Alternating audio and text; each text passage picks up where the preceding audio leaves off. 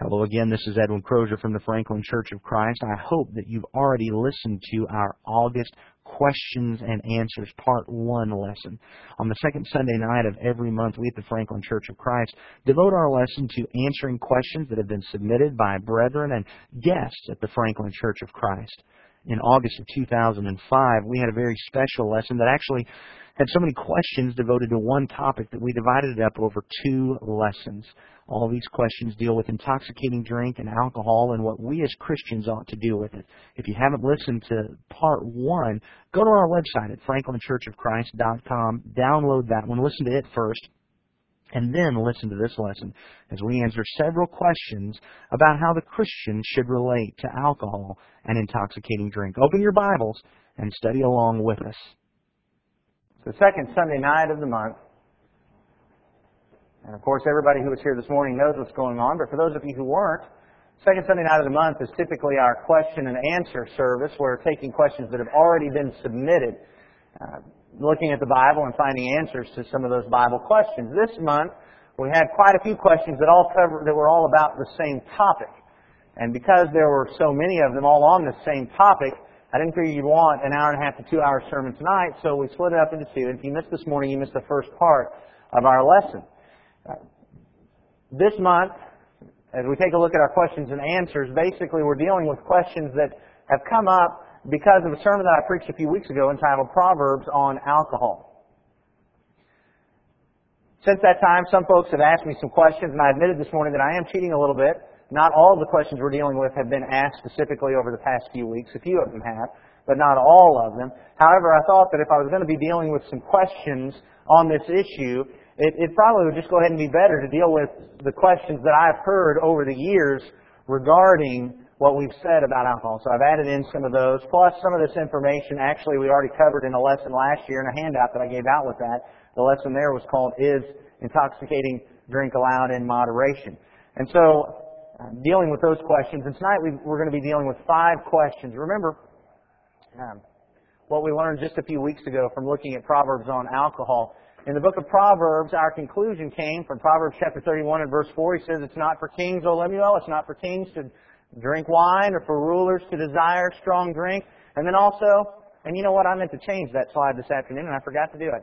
Proverbs 23:31. Do not look on the wine when it is red, when it sparkles in the cup, when it goes down smoothly. The conclusion of the proverbialist was not the conclusion of so many modern Christians today that we take alcohol and intoxicating drink and have it in moderation in small amounts. The conclusion of the proverbialist was, don't drink it, don't even look at it. If we're going to be following the advice of the proverbialist, we're not going to be drinking it. But there's a lot of questions that come up just from that. That lesson was specifically about what the Proverbs had to say about it. It didn't cover everything in the Bible. And so some folks have some questions. Well, what about these verses, these other verses that we know that mention wine and strong drink and those kind of things? And so we want to deal with those questions as well to help us understand what the Bible says about that. This morning, these are the questions that we looked at, and just kind of an overview. We looked at the concept that the Bible presents wine in a positive light, but we learned that in the Bible, the word wine is not used the same way we use it. We learned that in the Bible, the word wine can mean intoxicating, a fermented wine, and it can also mean unfermented, non-intoxicating wine, or grape juice, essentially. We learned that the ancients could, in fact, prevent fermentation, and we noticed several quotes from non-biblical folks who talked about keeping the juice from fermenting. We talked about the water to wine in Cana, and we recognize that once we understand that in the Bible the word wine doesn't necessarily mean intoxicating, fermented wine, that kind of that draws away some of the objections that people raise based on that water to wine miracle. And of course, remember what we pointed out, that if that wine was intoxicating in John chapter 2, that passage doesn't authorize drinking in moderation. It authorizes drinking parties and drunkenness, which we all are already saying is wrong.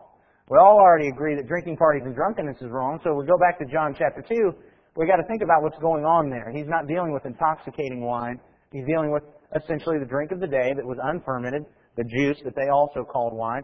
And then we talked about the passage in Matthew where Jesus says, I came eating and drinking and you accuse me of being a glutton and a winebibber or a drunkard. And we talked about some of what that meant and pointed out that, first of all, just because they accused him of doing something didn't mean he had actually done anything like it. Remember, they were fishing around for some reason not to listen to Jesus, and so just because they accused Him of it doesn't mean He had done anything of the sort. Secondly, once again, we realize that the issue of going back and talking about gluttony and being a winebibber doesn't necessarily refer to being a drunkard, but rather an issue of having control of the physical passions such that we basically eat to live, not live to eat. And we're actually going to talk a little bit more about that in one of the questions tonight. We're going to be dealing with 5 more questions this evening on this issue. Before we do that, would you bow with me in prayer, please? Glorious God and Father in heaven, we're so thankful for your love and your mercy. We're thankful for your word that you've given us that helps us understand how to serve you. And we pray, Father, that each of us will have open and honest hearts, that we'll live in accord with your word, we'll do what you have said, that we will not be involved with wine and strong drink, but that we will keep ourselves sober and pure so that we can discern what is right and what is wrong, that we can submit to your Spirit through your Word. And we pray that you would watch over us and protect us, Father. Guide us through your Word, that we might glorify and honor you. Help us to have control over our physical desires, to control ourselves, so that throughout our lives every day we send you the honor and the praise and the glory. We ask that you be with us tonight as we study your Word. In your Son's name we pray. Amen. And I just want to repeat, just in case there were some who didn't catch it this morning, the questions that have been asked of me over the past few weeks regarding this, none of the folks who asked me, and I mean, there might be somebody here that really wants to drink, I don't know. But as far as the folks who questioned me, none of them were saying, oh, I really think we ought to get to drink, and here's the reason why. The questions have all just been, hey, I like what you said, but what about this verse? How does this verse fit in with it? So I don't want anybody to think that somebody came up to me and we have some kind of contention that's pushing for drinking, because I don't think that's the case. But rather, we just have some questions. How do we deal with these verses? Because there are some, as we learned in last Sunday night's lesson, there's some hard questions, and we got to deal with those hard questions. The first question we're going to be dealing with tonight regarding intoxicating drink is, didn't Jesus talk about putting new wine into old wineskins? Why would He use that as an illustration if intoxicating drinks are sinful? We can look in Matthew chapter 9 and verse 17.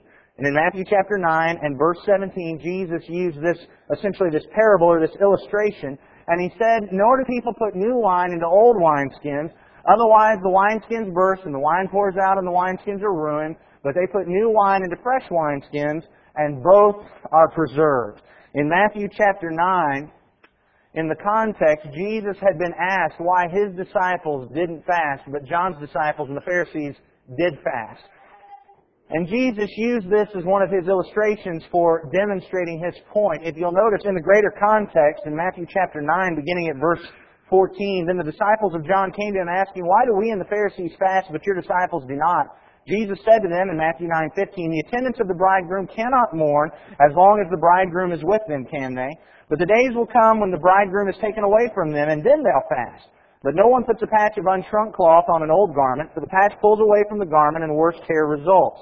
Nor do people put new wine into old wineskins, otherwise the wineskins burst, and the wine pours out, and the wineskins are ruined. But they put new wine into fresh wineskins, and both are preserved. Now I believe that we've often made a mistake with this passage, trying to put some type of allegorical or some type of deep meaning into these illustrations that Jesus uses here. A lot of times we'll look at this and you'll hear sermons from this passage that talk about the Old Testament and the New Testament and how they don't mix and that sort of thing. And I really don't think that's what Jesus is doing here. I mean, I could be wrong about that, but I really think that all Jesus is doing is illustrating things that are appropriate and things that aren't. And they asked Him, why aren't your disciples fasting? He says, because it wouldn't be appropriate for them to fast. It would be just as appropriate for them to fast as for the bridegroom to be there with his attendants and them fasting as they're preparing for the wedding. A time of rejoicing and celebration, and instead they're fasting. That's not appropriate. In the same way that that's not appropriate, it's not appropriate to put unshrunk cloth to patch shrunk cloth, because when you wash it, that cloth is going to shrink, it's going to tear. You just don't do that because of the results. In the same way that you don't do that, it's like putting old wine or new wine into old wineskins. You just don't do that. And I really think that that's all Jesus is doing here, is giving an illustration. He says, well, the reason they're not fasting is you just don't do that. It's not the way you do things at a time of rejoicing. I think that's what's going on here. However, that really doesn't play into the issue about the use of wine here. A lot of folks take a look at this and say, see, what this demonstrates is that they had wine, they had wineskins. It must be fermented. Because the reason these wineskins would burst is because as the wine fermented, it would produce gas, and it would stretch the wineskins. And an old wineskin would have dried out and become brittle, and it wouldn't be able to stretch, and so it would burst. But a new wineskin would have that stretchability, and it would be able to handle this production of gas inside it so that it would stretch, and it wouldn't burst. And so folks take a look at this passage. See, obviously the wine is fermenting. Obviously, that makes it okay. There's a couple things, even some I thought about this afternoon, not in the outline. First of all, I don't know any place in this passage where it says they're drinking this stuff. And why they're drinking it. We've already conceded that there would be a use for medical purposes. Maybe if it's fermenting, they're only using it for medical purposes. We don't know what they're doing with this wine once it's fermented. But that, I don't think, is the real issue that we can learn from this. First of all, I think the whole logic behind this objection, is a little questionable, because the basic logic behind this is, well, Jesus would certainly not use this as an illustration if drinking intoxicating wine was sinful. So it must be authorized because He uses this idea of fermentation as an illustration. Well, look in Luke 16. In Luke 16, beginning at verse 1, "Now He was also saying to the disciples, there was a rich man who had a manager, and this manager was reported to him as squandering his possessions. And he called him and said to him, 'What is this I hear about you? Give an accounting of your management, for you can no longer be manager.' The manager said to himself, 'What shall I do since my master is taking the management away from me? I'm not strong enough to dig. I'm ashamed to beg. I know what I shall do, so that when I am removed from the management, people will welcome me into their homes.' In verse 5, he summoned each one of his master's debtors, and he began saying to the first, 'How much do you owe my master?' And he said, 100 measures of oil. And he said to him, 'Take your bill and sit down quickly and write 50. Then he said to another, 'And how much do you owe?' And he said, 100 measures of wheat. He said to him, 'Take your bill and write 80. And his master praised the unrighteous manager because he had acted shrewdly. For the sons of this age are more shrewd in relation to their own kind than the sons of light. And I say to you, make friends for yourselves by the means of the wealth of unrighteousness, so that when it fails, they will receive you to the eternal dwelling.' Now Jesus calls the steward unrighteous. He says he was squandering the money that he was given the stewardship over. The fact that Jesus used this as an illustration, does that mean that we have authority to squander our master's money if we have stewardship? Is Jesus then giving authority for us to be unrighteous because He used a person's unrighteousness as an illustration? What we find is that just because Jesus uses a particular story or a particular incident as an illustration of a point does not suddenly mean that everything in that story or illustration is now authorized for us. I think we would all agree that being unrighteous is not authorized by this illustration in Luke 16. I think that we would all agree that being an unrighteous steward and squandering our master's money and squandering what's placed under our trust is not authorized just because Jesus uses an illustration. We can't go back to Matthew chapter 9 and suddenly say, oh, drinking intoxicating drinks must be authorized because Jesus used the fermentation process as an illustration of what's inappropriate. So I don't think we can make that argument. The whole setup is fallacious. But then let me also just make some comments about the common way we use this passage, or is used today. And I think there's something underneath the surface that's a little different than the way we commonly think it. I pointed out a little while ago, the whole idea is, well, we wouldn't put it in old wineskins because it's dry and brittle and it won't stretch. We put it in the new wineskins because it will stretch. Well, the reality is, fermentation produces a lot of gas. And, a new wineskin is not just infinitely stretchable. And the reality of the matter is that if they were going to be fermenting it in the wineskin, there's a great number of the new wineskins that would not be able to stretch enough, and they would burst and would be ruined and would fall all over the ground.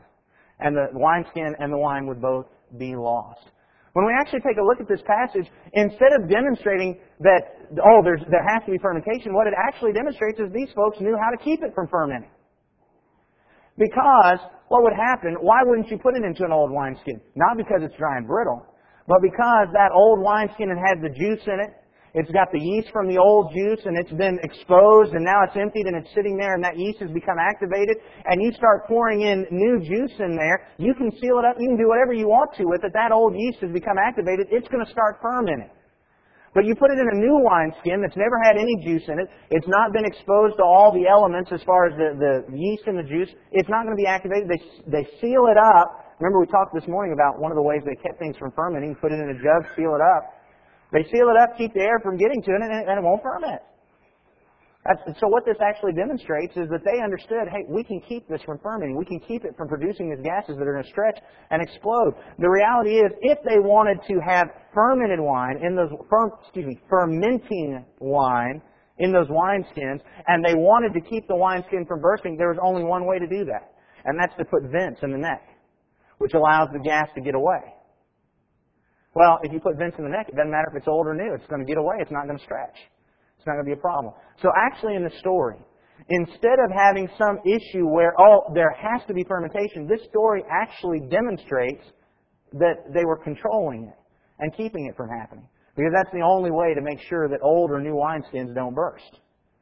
And so this passage does not demonstrate a positive and approving light of drinking fermented, intoxicating wine. In fact, it does just the opposite. It provides evidence of what we've already suggested, that they knew how to keep it from fermenting.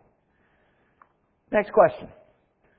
Well, didn't Paul tell Timothy to drink wine in 1 Timothy chapter 5 and verse 23? In 1 Timothy chapter 5 and verse 23, Paul says to Timothy, no longer drink water exclusively, but use a little wine for the sake of your stomach and your frequent ailments. Let me point out to you. He did not say no longer drink water exclusively, but it's okay to have intoxicating wine in moderation. Actually, in this passage, we don't know if this is intoxicating wine or not. There's nothing in the context that tells us. Now, most folks believe it is, because most folks have determined, and I don't know if this is true or not, most have determined that, it's the intoxicating wine that provides health benefits and not just grape juice. But of course, if you listen to Paul Harvey, as he's selling Welch's, he tells us about all the health benefits of just plain old grape juice. Now, we really don't know if this is intoxicating or not. Most folks believe it is, but even if it is, notice why he tells them to drink it. Because of your frequent ailments. Well, I've already conceded, based on what we've already learned, that when it came to medicinal purposes, intoxicating drinks were used for medicinal purposes in the Bible, and we're allowed to do that. And so, certainly Paul did tell him to do this. If it is intoxicating, we simply have another passage that goes along with what we've already conceded. Intoxicating drinks are allowed for medicinal purposes. And so, if this is an approved case of drinking intoxicants, it's only what we've already said. Approved for medicinal purposes. That was the easiest, quickest one to answer. The rest of them take a little bit longer. Why does Paul say not to appoint men who are addicted to wine as elders, but deacons are not to be addicted to much wine? This is becoming a more and more common argument in favor of drinking in moderation. And we're going to talk a little bit about the arguments, but the passage is in 1 Timothy chapter 3, verses 2 and 3, and then verse 8. And of course, you can also find the elder's qualification in Titus chapter 1 and verse 7. There it says that an overseer then must be not addicted to wine.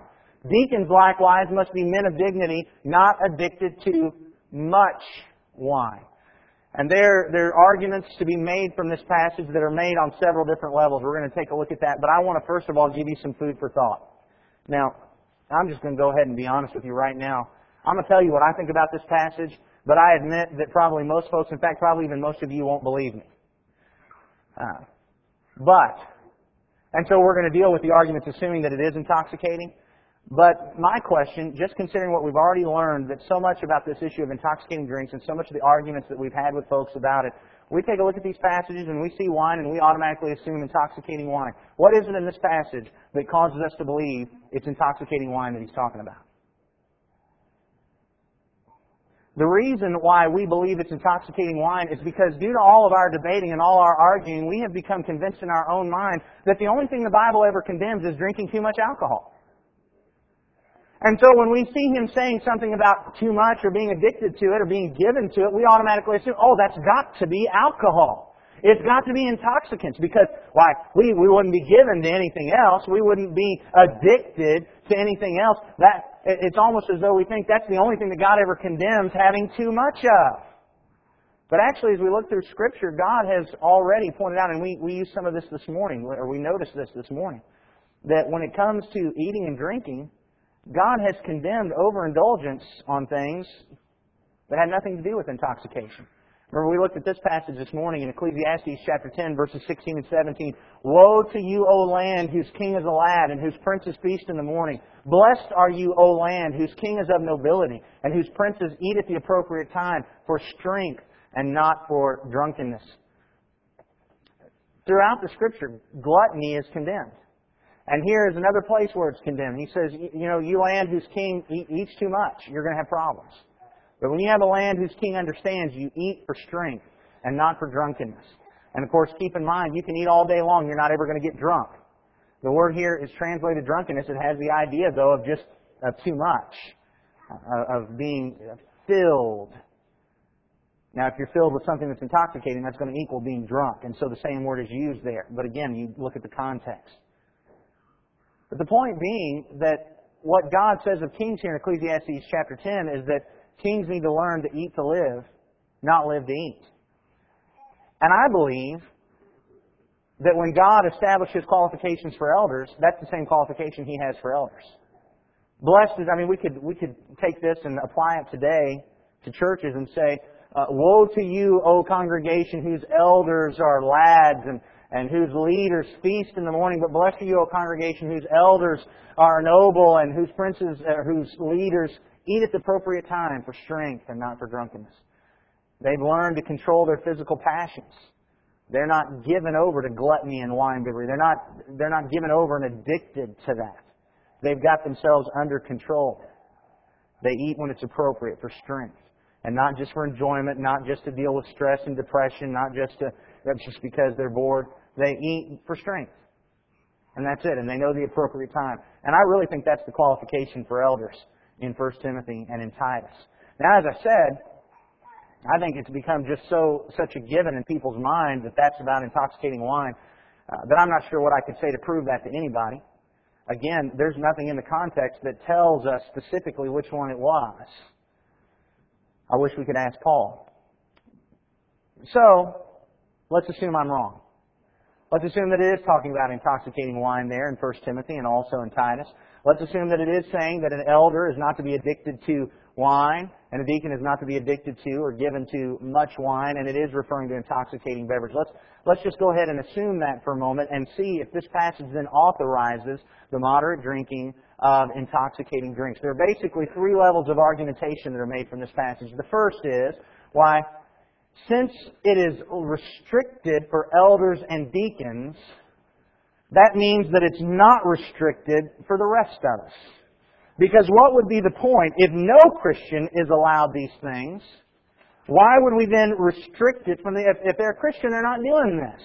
So then it must be okay for us normal Christians. You elders and deacons, you guys have a little bit more restriction, but us normal Christians, we're allowed a little bit. And on the surface that may seem logical. But I want you to notice that if that is the logic we should use with this passage, the passage doesn't authorize moderate drinking of alcohol. It would then authorize for the rest of us to actually be addicted to wine. Because that's what it says don't be. Don't be given to it. Don't be addicted to it.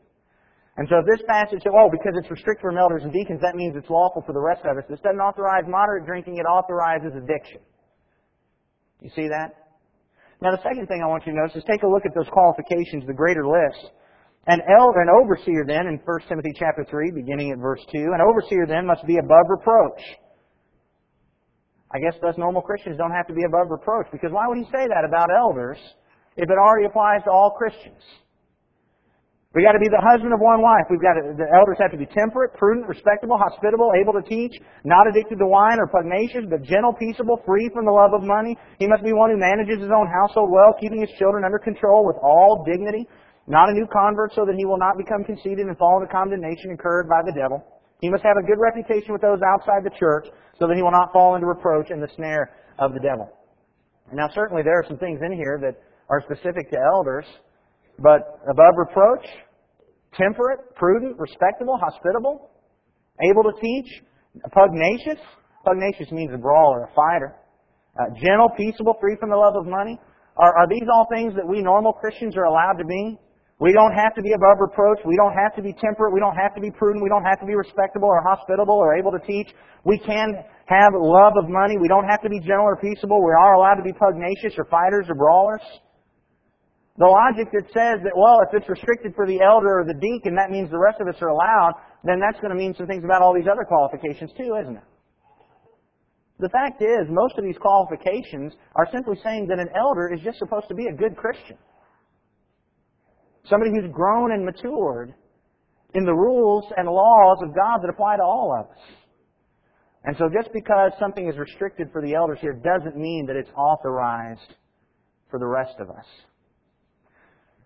The second level of argumentation that is made here is that, well, what this passage restricts is being addicted to wine or to much wine. And so what that means is, even the elders and the deacons, as long as they're not addicted to it, are allowed some of it. Again, the logic on the surface seems to be right. But let's apply that to some of these other qualifications here. There in 1 Timothy chapter 3. In Titus also, as it talks about these elders, you'll notice in 1 Timothy chapter 3 and verse 3, free from the love of money. If we look over in Titus chapter 1, verse 7, the overseer must be above reproach as God's steward, not self-willed, not quick-tempered, not addicted to wine, not pugnacious, not fond of sordid gain. If you have the King James, it says not greedy of filthy lucre. Well, if we're going to apply the same logic that folks apply to the not given to wine, to this statement of not greedy for filthy lucre, or not fond of sordid gain, does that mean that we're allowed a little bit of sordid gain? We're allowed to be involved a little bit in filthy lucre as long as we're not really greedy about it and not really fond over it? Does the fact that he limits this fondness and this greediness suddenly mean that a little bit of it is okay? Of course not. The fact that he takes an extreme and says this isn't allowed doesn't necessarily mean that the smaller amount is allowed. So we don't find authority there. And if we can't find authority from some other passage, we can't just suddenly go to this one and say, oh, there's authority now for drinking in moderation. The third level of argumentation that's made, and this is by far the most sophisticated, is the contrast of what's said to the elder versus what's said to the deacon. You'll notice what's said to the elder right here, not addicted to wine. This is from the New American Standard 95 Updated Edition. The King James says given to wine here, I think. Deacons likewise must be men of dignity, not addicted to much wine, or not given to much wine. And so, basically, what we're supposed to believe from this is that there's two levels of things that are restricted here. The deacons are restricted from being given to much wine, but the elders have a stronger restriction. They're not allowed to be given to wine, or addicted to wine. Now, I just want you to think through that logic for just a moment. Basically, then, what we're supposed to believe about these two different levels is that the elder, presumably because of greater authority, more decision-making, having to have more judgment involved in the congregation, not allowed to be given to wine. They have the stronger restriction. They can't be addicted to any wine. But now the deacon, because their responsibility is not as great, I guess, they're allowed to be addicted to wine. They're just not allowed to be addicted to much wine. Does that make sense to you? Because that doesn't make sense to me. Addiction to wine is addiction to wine. Being given to wine is being given to wine. And this idea of, well, given to wine is different from being given to much wine. Well, the fact that they're addicted or given, doesn't that automatically imply much? Because that's what addiction is all about. That's what being given to it is all about. I'm always at it. And so I think what you find here is that Paul simply just had two different ways of saying the same thing. Don't be given to wine. Don't be given to much wine. What's the difference between those two statements? Where would we find a difference? At what point would they no longer, that they could still be a deacon but no longer be allowed to be an elder? Well, you've been addicted to 5 drinks a week, so you can't be an elder. You can still be a deacon though, because you're only addicted to 4 or 5 drinks a week. I mean, that's the kind of thing that we're going to have to start figuring out here. Where does that line drawn? That they can be a deacon, but they can't be an elder for how much wine they're drinking. And of course, they could all drink a little bit more if they just wouldn't become a deacon at all. It just doesn't make sense. Basically, I think when you have given to wine, given to much wine, it's 6 one, half a dozen the other. Just two different ways of saying the same thing. And the restriction is the same. They're not supposed to be given to wine. Next question.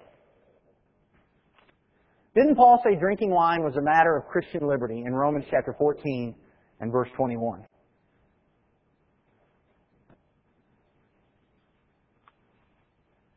Now, this is the passage that when I was studying this to try to decide exactly what I believed on it and figuring out exactly where I was, I'll be honest with you, this was the passage, but if I were going to be on the side of we're allowed to have a little bit of drinking, this is the one I'd be going to. I got to looking at this passage and I got to thinking about Romans chapter 14 and I noticed something. You know, how many times have you heard Romans 14 discussed? And when you've heard Romans chapter 14 discussed, you hear about eating meats and why folks believed it was wrong. And you hear about keeping days and why some folks believed that was wrong, but other folks would do it. But you know, there's something very interesting in Romans 14. For all the sermons and speculation that we have heard about what was going on with the meats and the days, Romans 14 doesn't tell us what was going on with the meats and the days. Romans 14 doesn't tell us why some people would eat the meat and some people wouldn't. Romans 14 doesn't tell us why some people would keep the days and some people wouldn't. We speculate back and we think, oh, well, this eating of meats, he could possibly be talking about the Jews who wouldn't eat the meats that were unlawful according to the old law, whereas the Gentiles would. Then again, we look over at 1 Corinthians 8 and we think it's possible that he's talking about meats offered to sacrifices. That's possible. And so maybe some of the folks, some of the Jews, knowing that these idols were nothing, would eat meats offered to sacrifices, while the Gentiles wouldn't. But the reality is, we really don't know what it was that was causing the folks to eat the meat and the other folks not to. When we take a look at those days, keeping the days, we can speculate it may well be that some of the Jews continued to keep some of their special days from the law, whereas some of the Gentiles wouldn't. I can also imagine where there might be some Gentiles who said, look, every year I honored Zeus on this day for giving me all my food. How can I become a Christian and not honor God the same way? Not that they expected the church to have some kind of special day, but, you know, look, on this day for all my life I've honored Zeus, and now I find out he's not real, but there is a real God. I ought to be honoring him as well. And in their mind, they might keep a special day for that. Whereas somebody else might say, you know, that's ridiculous. I mean, who knows why? We don't know why. And so suddenly then I come to Romans 14:21 and I realize, well, I don't know why some of these folks wouldn't drink the wine. It's my assumption that they wouldn't drink it because it's intoxicating. It's my assumption that they were having the same argument back in the first century that we're having today about intoxicating drinks. What happens here in Romans 14:21 is we take our debate today and we shove it into this verse. And assume that there were folks back then who were saying, like me, you shouldn't drink intoxicating wine, where there were others who said, no, it's okay. And one of the things that's interesting to me is how many folks that will come to this verse, what they'll point out to us is that they are the big brother. They're the strong one who understands. Now, to protect my conscience, they won't drink around me, and they might not even drink, but they're the big, strong brother who knows that it's okay. But they're not going to exercise their Christian liberty lest I fall. And certainly I appreciate that if that's what this verse means, and I appreciate you if you don't ever have that stuff around your house or try to offer it to me or sell it to me or any other thing, because I think all that would be wrong. But we go back to the verse and we realize we don't know why they wouldn't drink it. You know, maybe there were some who remembered the Nazirite vow. And they were thinking about what special servants and how devoted these Nazirites were to God, and they weren't allowed to drink it. And so they thought, well, maybe they thought as Christians that they probably shouldn't drink anything that came from the grape. I don't know. Maybe there were some that looked at Jeremiah, I think it's 35, and they heard about the Rechabites, who because their father told them not to ever drink wine, they wouldn't do it.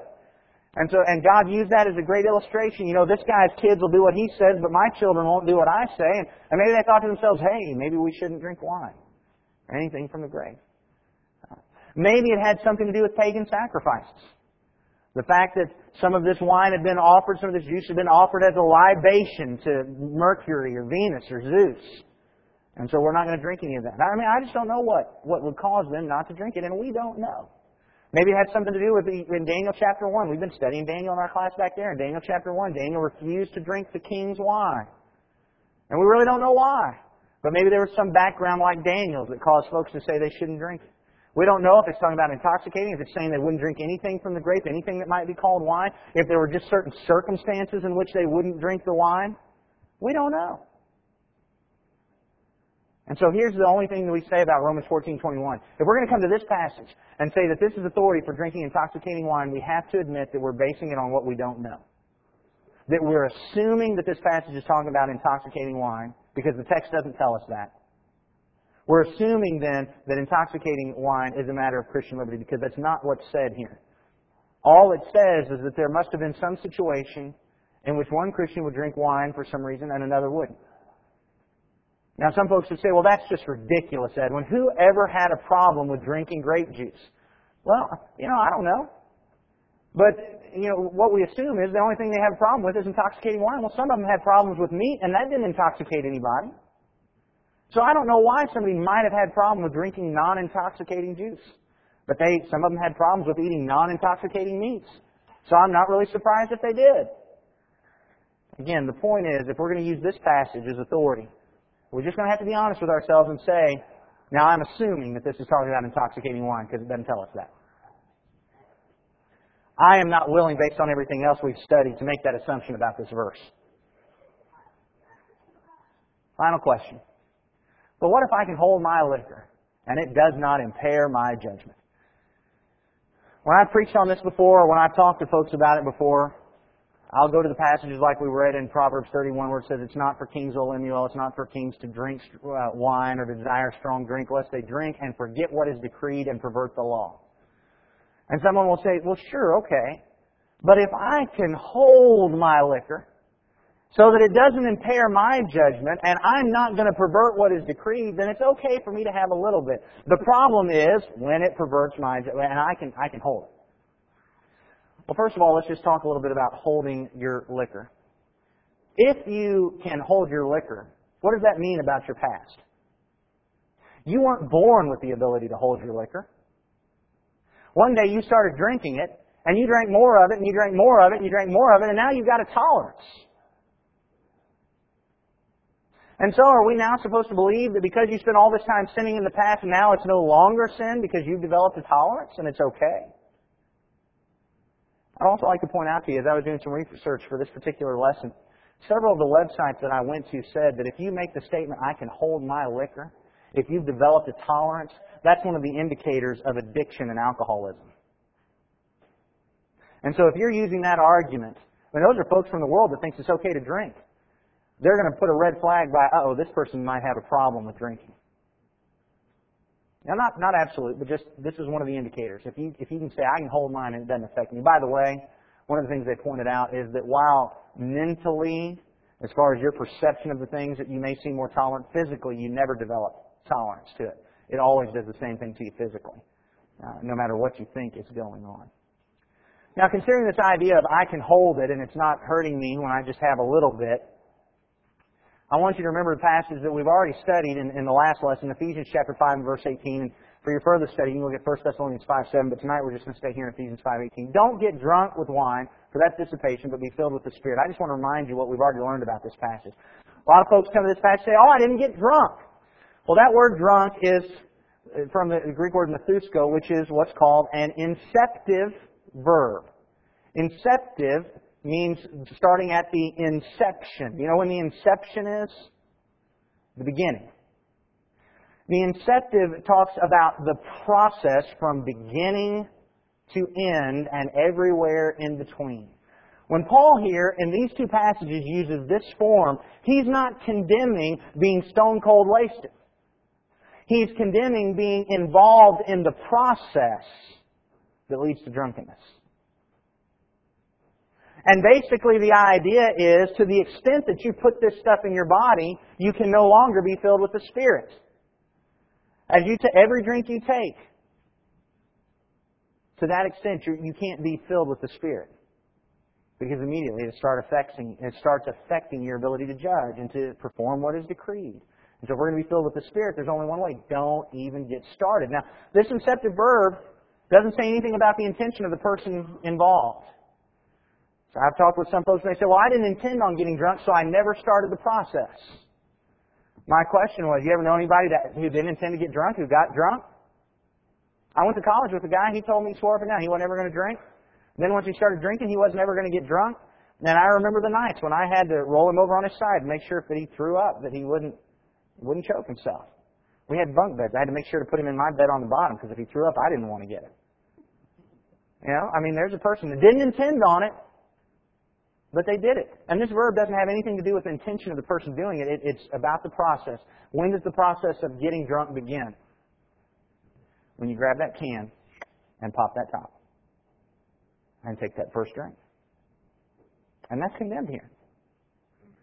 Something else that Scripture points out. You look at 1 Thessalonians chapter 5, verses 6 through 8, and also we got some other passages you can look at in your own study, 1 Peter 1:13 and 5:8.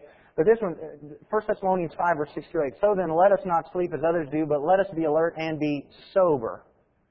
For those who sleep do their sleeping at night, and those who get drunk at night. But since we are of the day, let us be sober.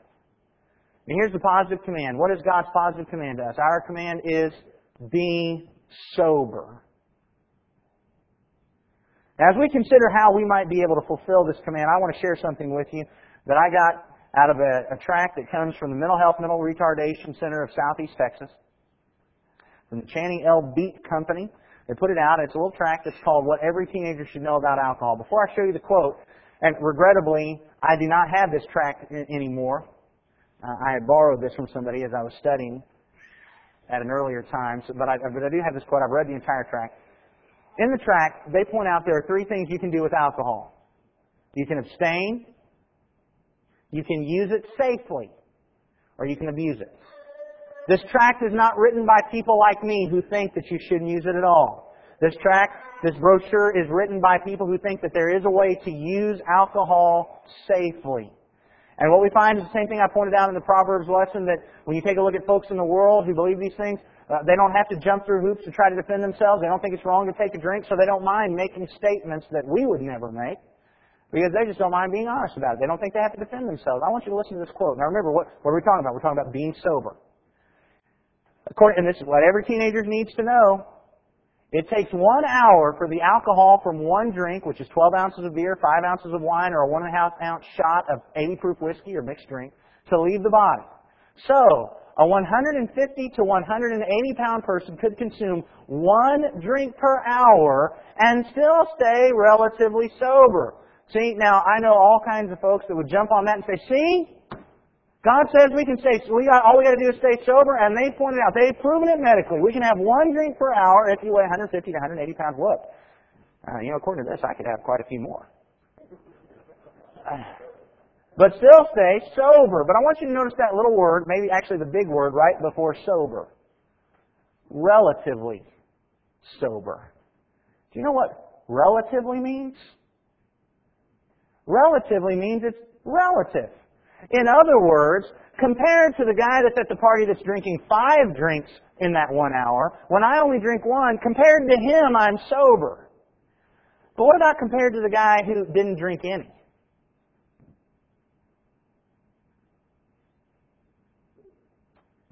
I'm not sober, am I? Because it's relative. Compared to the guy who has 2 or 3 in an hour, I am, but compared to that other guy, I'm not. Now, my question is, what was God's command? Was God's command there in 1 Thessalonians that we, because we're of the day and of God's children, that we ought to be relatively sober? That we ought to be sober compared to the drunk over there in the corner? No, it was just be sober. Be sober. That's what God has commanded of us. Be sober. And here are folks that have nothing to hide, nothing to lose. They point out the real facts.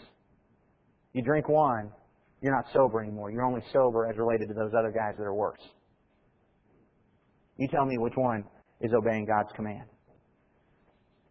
And finally, as we consider this concept of being able to hold your liquor and it's not impairing your judgment, you realize that the very first thing that alcohol does, with the first drink, alcohol is very interesting. It's not like anything else. Alcohol can actually get absorbed through the linings in your mouth, your esophagus, all the way down to your stomach. It enters the bloodstream almost immediately. It's in a minute. If you drink a Coke, it's got to go down in your stomach, it's got to process and go through, and then the nutrients take it away. Alcohol, it just immediately starts being absorbed, and so it gets in your bloodstream, and from anywhere from 30 seconds to 2 minutes, it hits your brain. It's an amazing thing that it does. And the very first thing that it starts doing is impacting your judgment and your reason. If you are drinking, you are the very last person who has any idea how it's impacting you. And so for all your defense that you can drink a little bit and it doesn't impact you because you can hold your liquor, you're the last person in the world to be able to tell that. Because the first thing that stuff did when you drank it was start impacting your ability to tell what's going on. And interestingly, as I talk with folks about this, and not evil people, not drunks, just Christians that for some reason have decided that they want to have a drink now and again, I'll often ask, well, why? Well, because I tell you, after a stressful day at work, I come home and I want something that's going to de-stress and relax me. And I drink enough so that it doesn't impact me, just relaxes me. Well, we're going to have to make up our minds. Is it impacting you or not? Because on the one hand, they're telling me I drink it for the effect it has on me, but then they turn around and tell me it doesn't have any effect. Now, which one is it? Is it having effect or not? I mean, the reason it's relaxing you is because it's getting into your body and it's affecting your brain and how it works. And it takes away all those things that cause you to have the tension and stuff. I mean, it's impacting you. It's affecting you.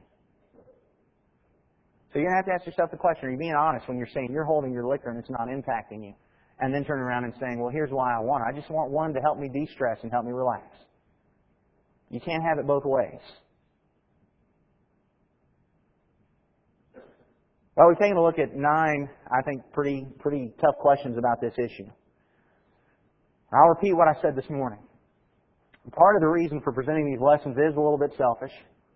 And that is that I know when lessons like I preached on Proverbs a few weeks ago get preached, that there are some people that will say, well, that's all well and good, but I know about these passages over here. He's ignoring those. And I might be wrong about these passages that we've talked today, and maybe I've answered these questions wrongly today. And if you think I have, I am more than happy to study with you and find out about it and see where we've missed it so that we can help one another go to heaven. Because I don't want to limit what God hasn't limited, but I don't want to allow what God hasn't allowed either. But I also want to point out that this position that I'm teaching, that I believe is the Bible, what it says, I believe it's right. It's not, I haven't come to that position by ignoring these obvious verses. I think they all fit together in the same package that says God doesn't want us drinking alcohol. He wants us to stay sober. And so I encourage you to do that. Be sober. Not relatively sober, really sober.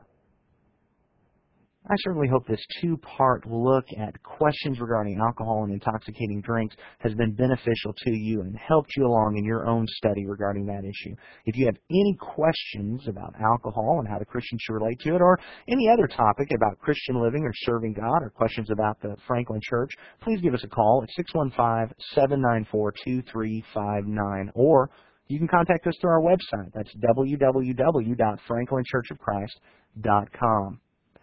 Perhaps somebody gave you this lesson. If so, let me invite you to go to that website. Again, it's franklinchurchofchrist.com. We have numerous lessons there that you're free to download in audio and outline format.